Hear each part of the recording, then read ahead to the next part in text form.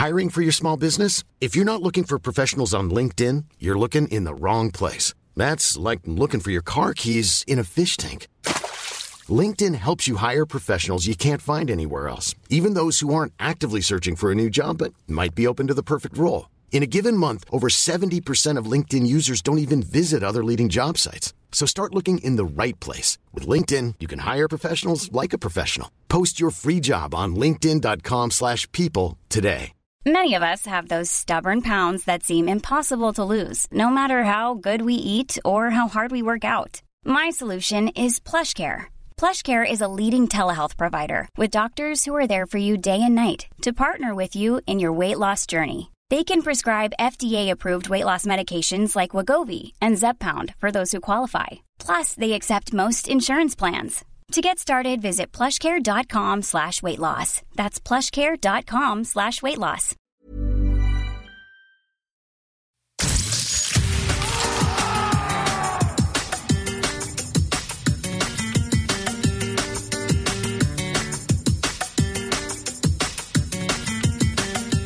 Hello and welcome along to this edition of the La Liga Lowdown podcast. I'm your host, June McTeer, and this week we're going to be discussing 5 of the coaches of the future. We put out a poll last week for you, our listeners and followers, to select the 5 up-and-coming coaches that you wanted us to talk about. The results are in, and we're going to be discussing Diego Forlan, Guti, Raul, Xabi Alonso and Xavi Hernandez, and analysing their first steps into the world of coaching. We start with the coach who received the 5th most votes, Diego Forlan, who we actually recently did an entire La Liga Lowdown podcast episode on, so check that out. 50% of voters included Forlan as one of their picks, and Matt Clark is coming up to discuss the Uruguayan's transition to the dugout.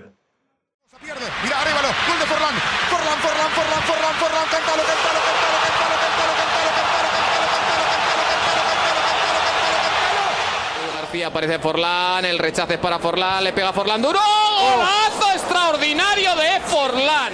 Still Aguero, and he's worked it into Diego Forlan. That surely will be the winner in this final.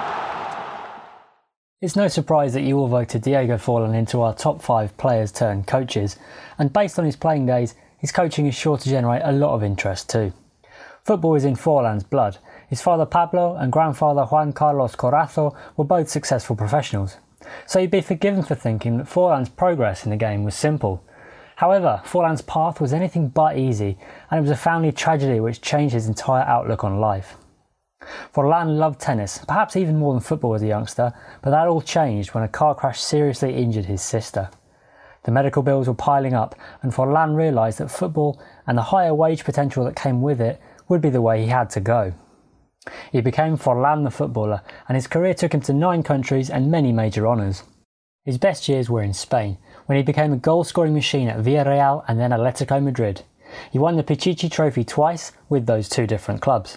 He remains the only player to achieve that feat this century.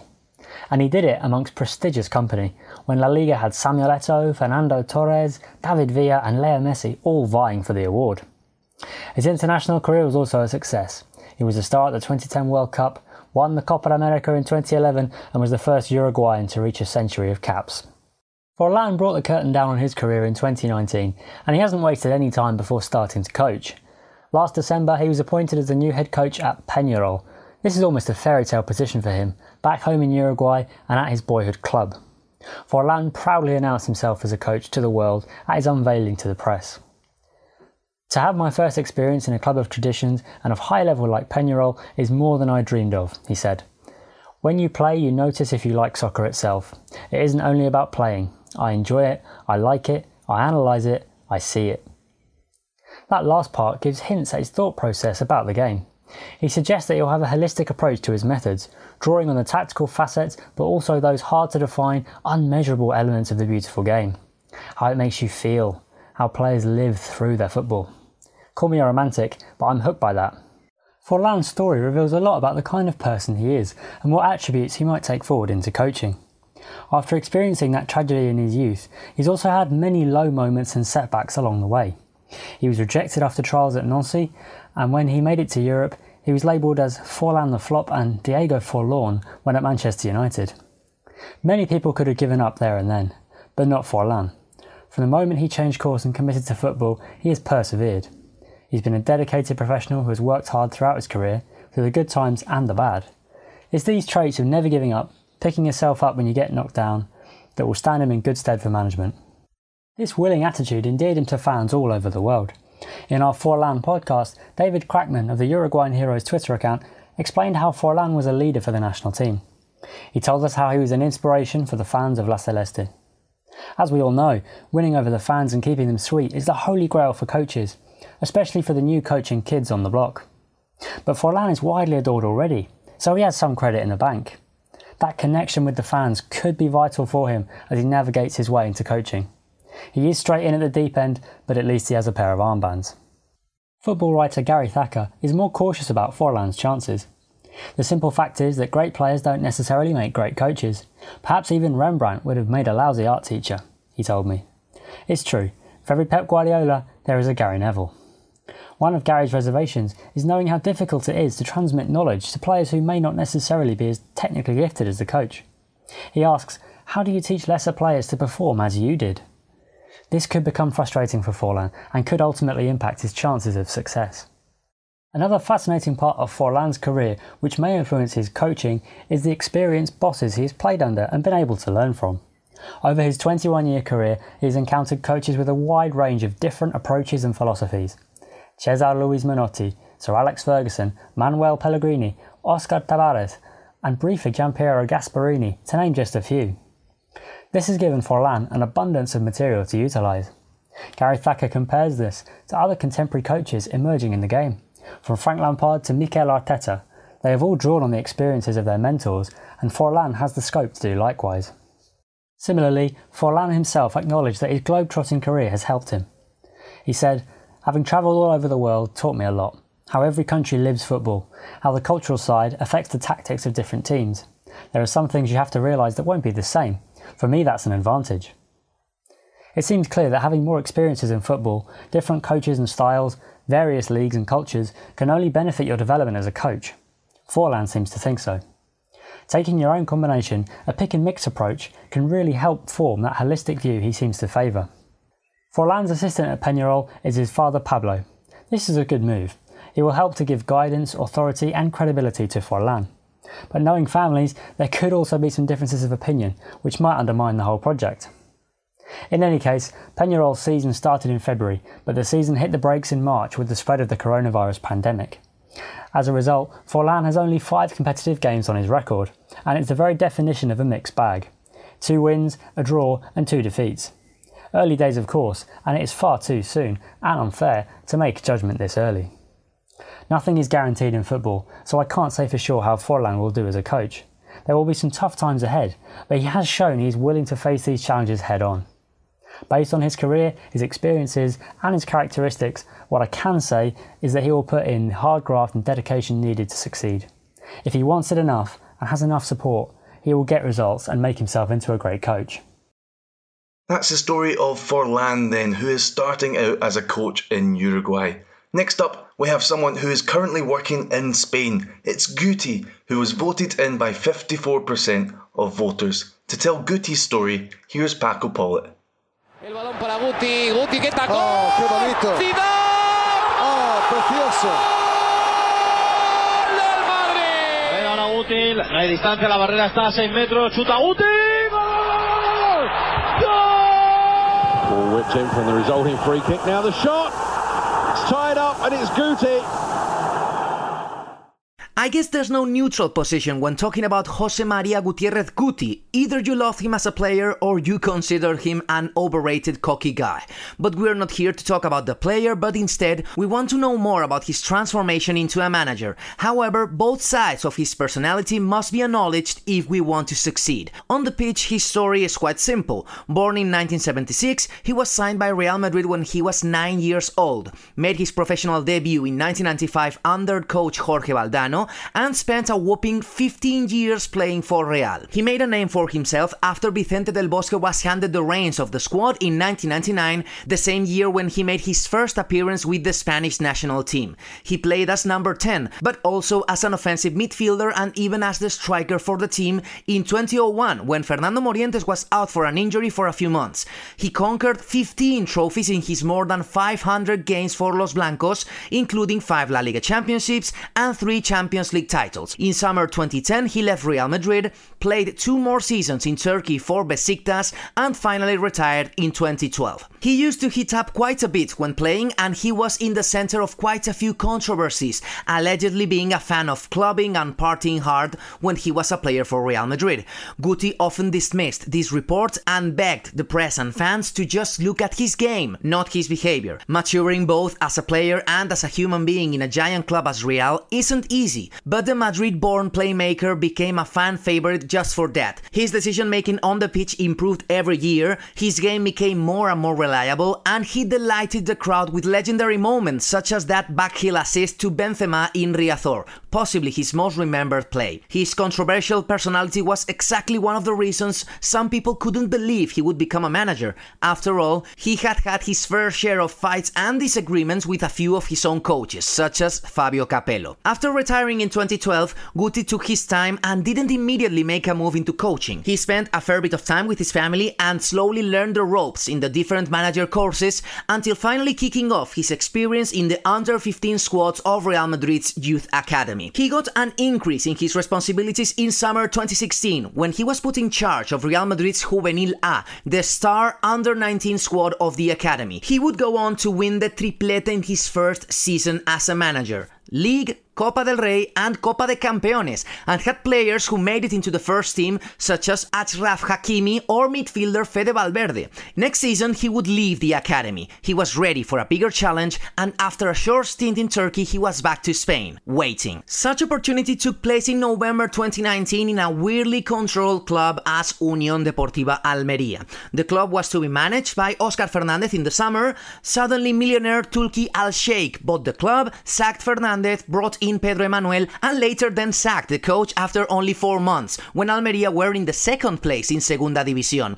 Along came Guti, his first professional venture into managing, and he actually did a pretty good job. Before the coronavirus outbreak, Almería remained third with 50 points, only 6 away from leading the table. One of the best things about the coach have been definitely his press conferences. For example, in December 2019, he asked journalists to no longer call him Guti, but José María Gutiérrez, possibly to mark a turning point in his career, burying his player story and kicking off a bright managing future. So I guess we should do exactly that. Gutiérrez has never hid his desire to coach Real Madrid's first team someday, and succeeding with Almería could be a good stepping stone in that direction. Most of his players have been starstruck by him in his rookie season. Dani Albiar, midfielder in Almería, stated this season that being coached by him was a surreal experience because he was one of his favorite players when he was young. However, Gutiérrez didn't even flinch when he had to slap his team awake. After a disappointing draw against Numancia in February 2020, he stated in the press room that it seemed his players didn't want to promote this year. What does the future await for Gutiérrez? Frankly, I think he will make it into the elite of managers because of his strong Real Madrid background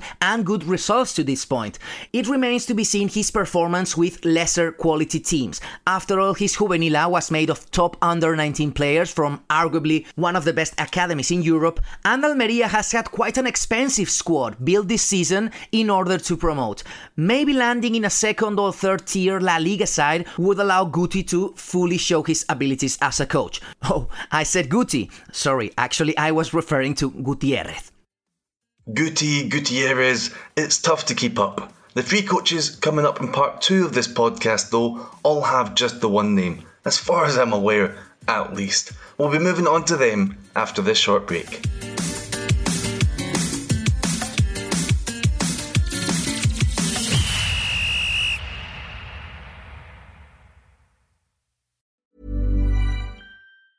I'm Sandra, and I'm just the professional your small business was looking for. But you didn't hire me because you didn't use LinkedIn Jobs. LinkedIn has professionals you can't find anywhere else, including those who aren't actively looking for a new job, but might be open to the perfect role, like me. In a given month, over 70% of LinkedIn users don't visit other leading job sites. So if you're not looking on LinkedIn, you'll miss out on great candidates like Sandra. Start hiring professionals like a professional. Post your free job on linkedin.com/people today.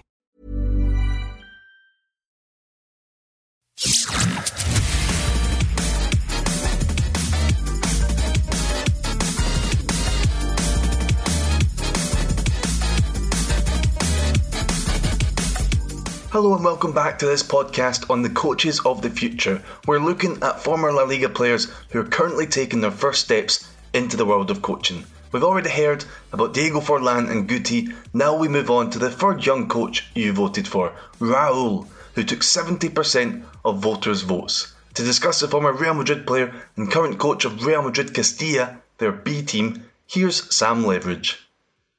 Ya sube por el costado Raúl, el que viene Sergio con posibilidades de centro, va a poner el punto de penalti, Raúl busca sorprender Raúl, ¡gol!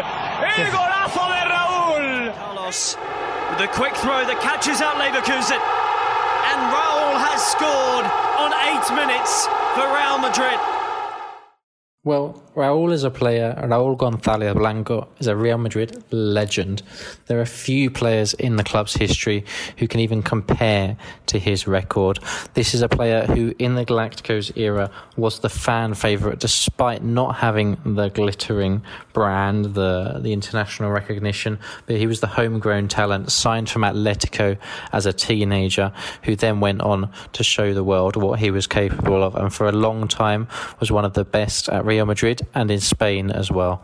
He scored 323 goals across over 700 appearances for Real Madrid, and for a while was their leading goal scorer. As age caught up with him, he did move on. He joined Schalke in the Bundesliga, and then after a renaissance there, leading them as they sparked a revival in the Champions League even as well. He moved on to Al Sadd in Qatar, and then finally tailed off his career at New York Cosmos in the US. After retirement, Raúl was pretty quick to get his coaching badges sorted, and by June of 2018 he'd already got his A and B licence from UEFA, and it'd take him another year in June 2019 when he'd finally get the Pro licence, which would allow him to train up until Segunda División. And it was quite clear that he was always going to head back to Real Madrid for his coaching career. And he did just that in 2018 after he got that UEFA A and B licence. And he started off with the under-15s and had a nice start there with the youngsters. Quite an easy stepping into the role and getting to know the system that he was once a part of.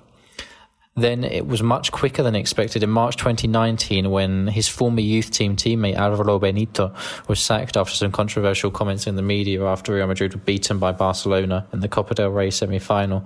And so Raúl stepped up to the under-18s, and then only 3 months after that, when he finally got his pro licence, he was given the job as the manager of Castilla, the role he currently holds. And perhaps it was that journey as a player, the glittering playing career, that gives Raúl the confidence that he has. He hasn't been with Castilla for very long, but he's already made his mark. And some of the rules that he put in with his young players made an impression right from the off. Straight away he implemented a new set of rules for the Castilla players with uniforms, with timetables, all sorts of things. Some of them included the fact that every player was required to wear exactly the same club official rucksack, the same trainers. They weren't allowed to wear headphones in the dressing room on match days, on the team bus or anything like that. And there's one quote from Raúl which really kind of summed up his management style, the kind of dedication that he has, which was that when they were playing part-time team Las Rozas in Segunda B, he said, "You can't go to a team like Las Rozas with a Louis Vuitton rucksack worth €600. And he's winning over the fans and the media with claims like that. And people see Raúl, even though he was the superstar footballer, as the down-to-earth kind of coach that is quite hard to find at the highest level. He's putting in that kind of discipline with his team as well. He says that to Valdebebas, he expects his players 1 hour and 15 minutes before training. But speaking to local journalist Nestor Saez of Manda Pelotas, he said that if players arrive less than an hour and a half before training, then Raúl considers it to be late. And then even beyond that, he's taken more measures. He put in double training sessions every single week on a Wednesday, which is something that the first team only do during pre-season.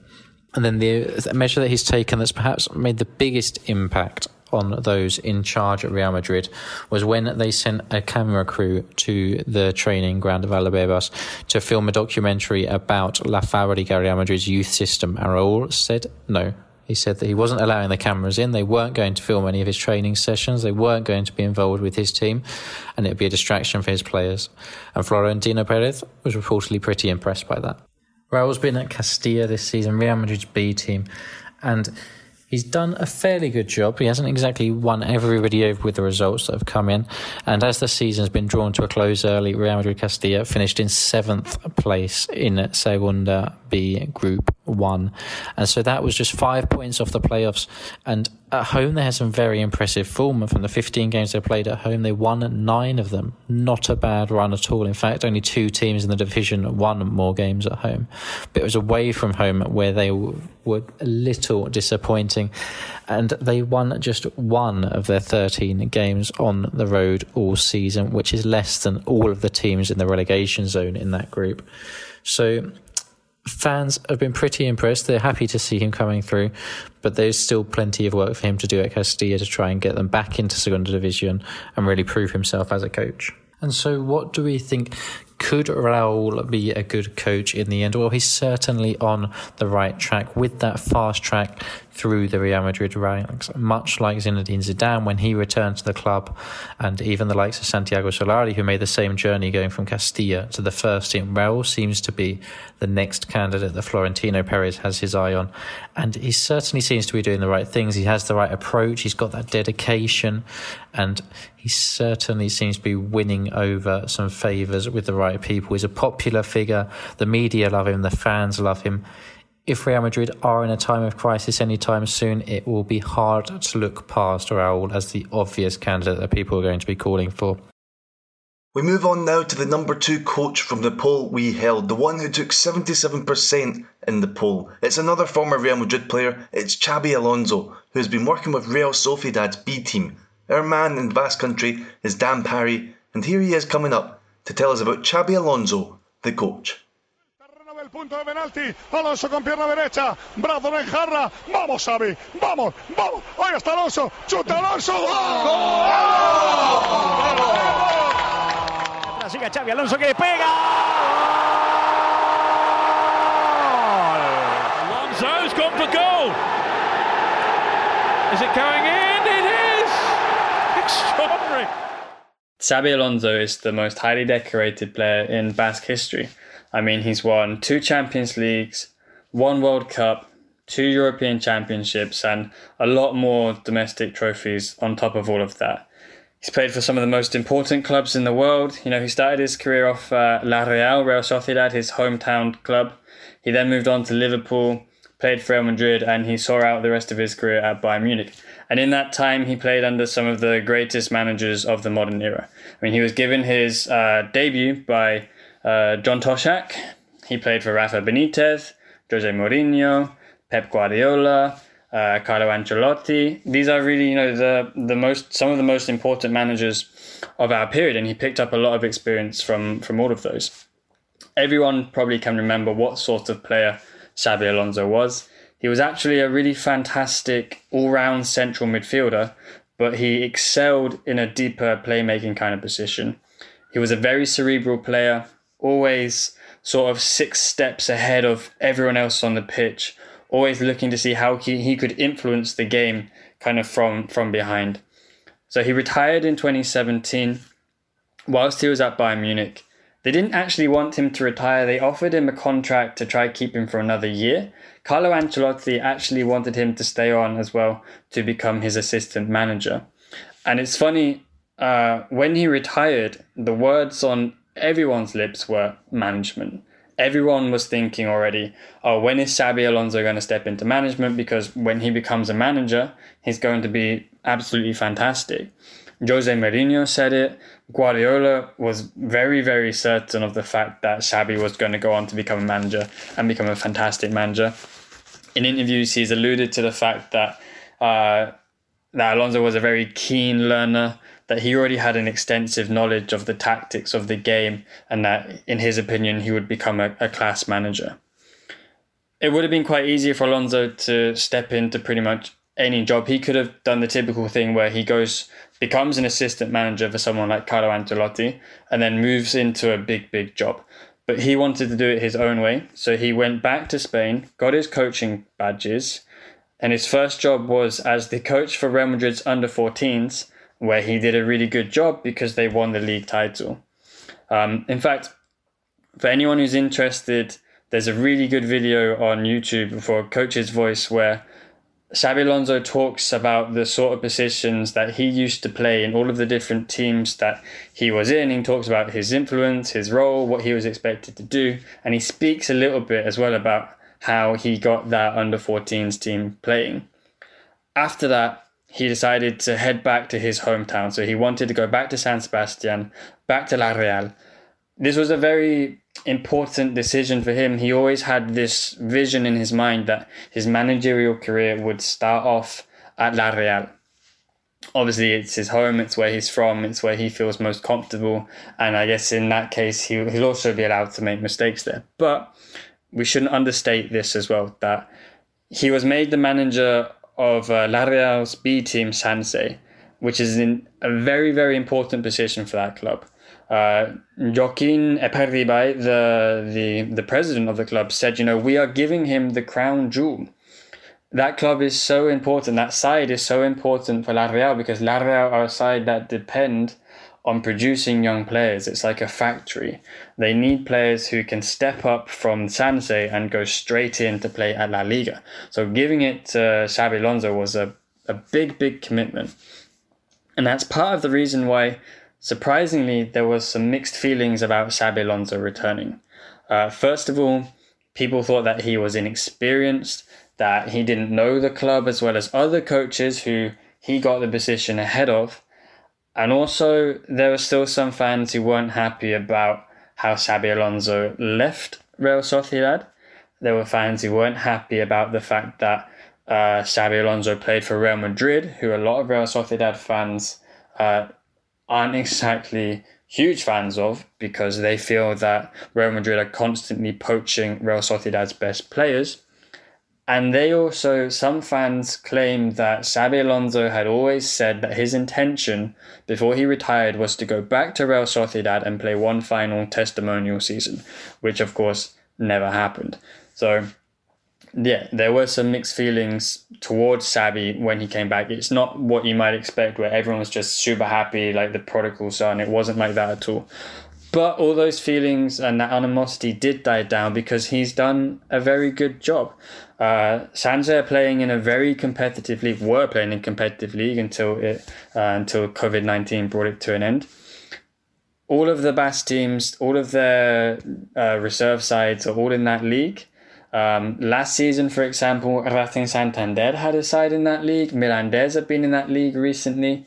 Castilla have sometimes been in that particular group in Segunda B. So it's a very difficult group, and he's done quite a good job. By the time the COVID-19 thing came into play, they were 5th in the league, just shy of the playoff spots.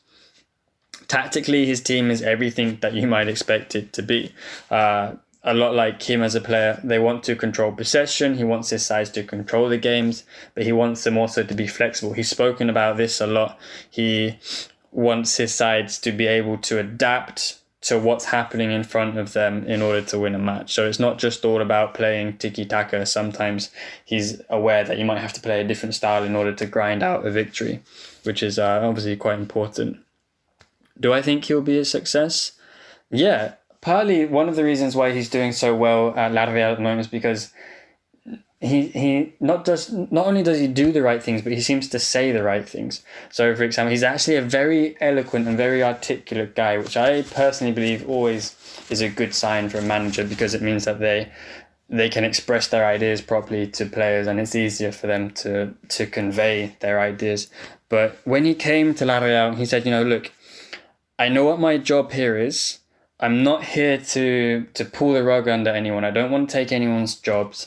I want to do my job, which is making sure that players are prepared properly for the first team. And also, I'm here to learn how to be a manager. Like I said before, he quite easily could have done what Zidane did.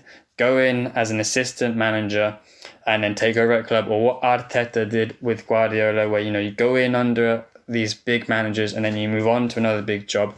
But that's not the way that Alonso wants to do it. And I think that's one of the reasons why he will go on to be a good manager, because he has his own process. He has his own vision. He says he wants to go at his own pace. He doesn't want to rush. He wants to go through all those steps that any other manager in history would have gone through if they weren't a massive player like he was. He wants to be in control of his own career, which is kind of exactly the way he played football on the pitch. He controlled the games. And for those reasons, I genuinely do believe that he will go on to have a fantastic career as a coach. Next up, we hear about another Xavi Hernandez. He received the most votes in our poll, with 81% of those who voted having selected the Catalan amongst their picks. So here's the last coach of the future that we're talking about in this podcast. Here's Roman de Arquer on Xavi Hernandez. Ya en el área, Pedro, centra atrás, Siniestro deja pasar, Xavi va a tirar a puerta, ¡gol! ¡Gol de Xavi! Dentro del área para Xavi, le pega Xavi, gol,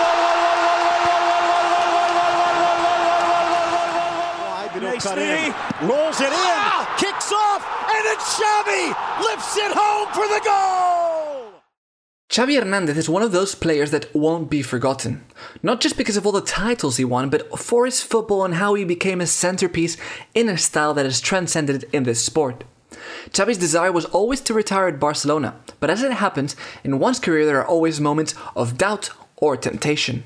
In 1999, when he was 19 years old, he got a very appealing offer from Milan, where he was guaranteed the minutes he wasn't getting at Barca. Then in 2008, after Barca's decline with Rijkaard and Ronaldinho, Bayern Munich were keen on convincing the Catalan midfielder to try a new experience in a different competition. And again in 2014, he considered leaving to New York City Football Club after a poor season with Tata Martino in which Xavi had lost some protagonism. But in those three occasions, his final decision was to stay, and it paid off. From 1999 onwards, Barca went through a rough patch, but Xavi managed to establish himself at the first team. In 2008, Pep Guardiola came in and convinced him to stay, and the rest is history. And in 2014, Luis Enrique made him believe it was worth playing another year at Barca, and they won the club's second treble. So Xavi fought his way through those difficult moments and turned them into marvelous memories. But in 2015, he finally decided to leave despite his original idea of retiring at the club of his dreams. It seemed like a good moment to take another step in his career. Al Sadd put an offer on the table for Xavi to come to Qatar, which he just couldn't refuse. Not only was he going to get a hefty sum of money and be treated like royalty among other advantages, but he'd also get his first coaching opportunity 4 years in after getting to know the team from the inside. So he ended his journey at Barcelona with 8 Spanish leagues, 4 Champions Leagues, and many more trophies for a total of 27 titles, as well as a World Cup and 2 European Championships with Spain, among other individual distinctions. Now the big question is, will he be capable of achieving similar success as a manager? Well, the truth is that the pressure on him is tremendous, especially here in Barcelona, where many fans are convinced he'll be the new Pep Guardiola. At the moment, with Al Sadd, he's achieved 2 titles, which is definitely a good start, but in the league his team is in 3rd position, 10 points away from leaders Al Duhail, who at the same time are curiously the team Xavi defeated in both finals. So it's a bit of a bittersweet start, especially after having won the league the previous year as a player. Now with 5 games left, a comeback seems very unlikely, but of course it's his first year and he still has plenty of time to keep learning and improving. At the moment, he's clearly reflecting all the knowledge he's absorbed at Barcelona as a player, and implements a possession-based 4-3-3 formation. His team also tries to play the ball out from the back with the goalkeeper and has an offensive approach. Proof of this is that the team either tends to win comfortably or lose by big margins. That may also have to do with the competitiveness of the Qatari League, but ultimately it's curious to see how it's played out this way so far in his first spell as a manager. And 2 words are usually highlighted by Xavi when he explains his philosophy: space and time. He wants his players to complete the necessary movements to provide space and time for teammates to execute their next move, preferably in dangerous and offensive positions. There's clearly a heavy influence here from Johan Cruyff's philosophy, and the fact is that after working for coaches such as Guardiola, Van Gaal, Luis Enrique or Luis Aragonés among others, he definitely has a lot of ideas he can put to the test. But already Xavi had an offer from Barcelona to become their coach earlier in 2020, although he was wise enough to reject it. Similarly, Guardiola and his one season at Barça B come to mind, which was a very premature yet successful leap. But Xavi decided to be more prudent, also influenced by the club's volatile board, which he's not too keen on. Now, if you ask me, Xavi is probably going to struggle more as a manager than he did as a player. The pressure I mentioned before could be very defining, and everyone knows comparisons are odious, especially if you're weighed up against a managing legend such as Guardiola. There's no doubt that Xavi has the right mentality and the perfect philosophy to implement in a team such as Barcelona. But can he also make that work consistently in a team such as Al Sadd? Whatever the outcome, his first test in Qatar could be misleading. And then there's the players. When you're managing the likes of Iniesta, Messi, Busquets, Xavi himself, you know that they're the right people to implement the positional football Cruyff nourished in the late 80s and early 90s. Yet who knows what players Xavi will get his hands on in the future. But there's no doubt whatsoever that he's convinced of how he wants his team to play, and that he has that leadership which we could already appreciate as a player. Those are two important factors that can help him succeed, but only time will tell. So that's all for this podcast on the coaches of the future. Thanks to Matt Clark for talking about Diego Forlan. Thanks to Paco Polit for telling us about Guti. Thanks to Sam Leveridge for reporting on Raul. Thanks to Dan Parry for reflecting on Xabi Alonso's move into coaching. And thanks to Roman de Arquer for telling us all about Xavi Hernandez's philosophy. We'll have articles with further stories and details about each of these young coaches coming up on our website on LaLigaLowdown.com, so check that out too. That's all then from the Pod Squad and from me, Ewan McTeer. Thanks a lot for listening.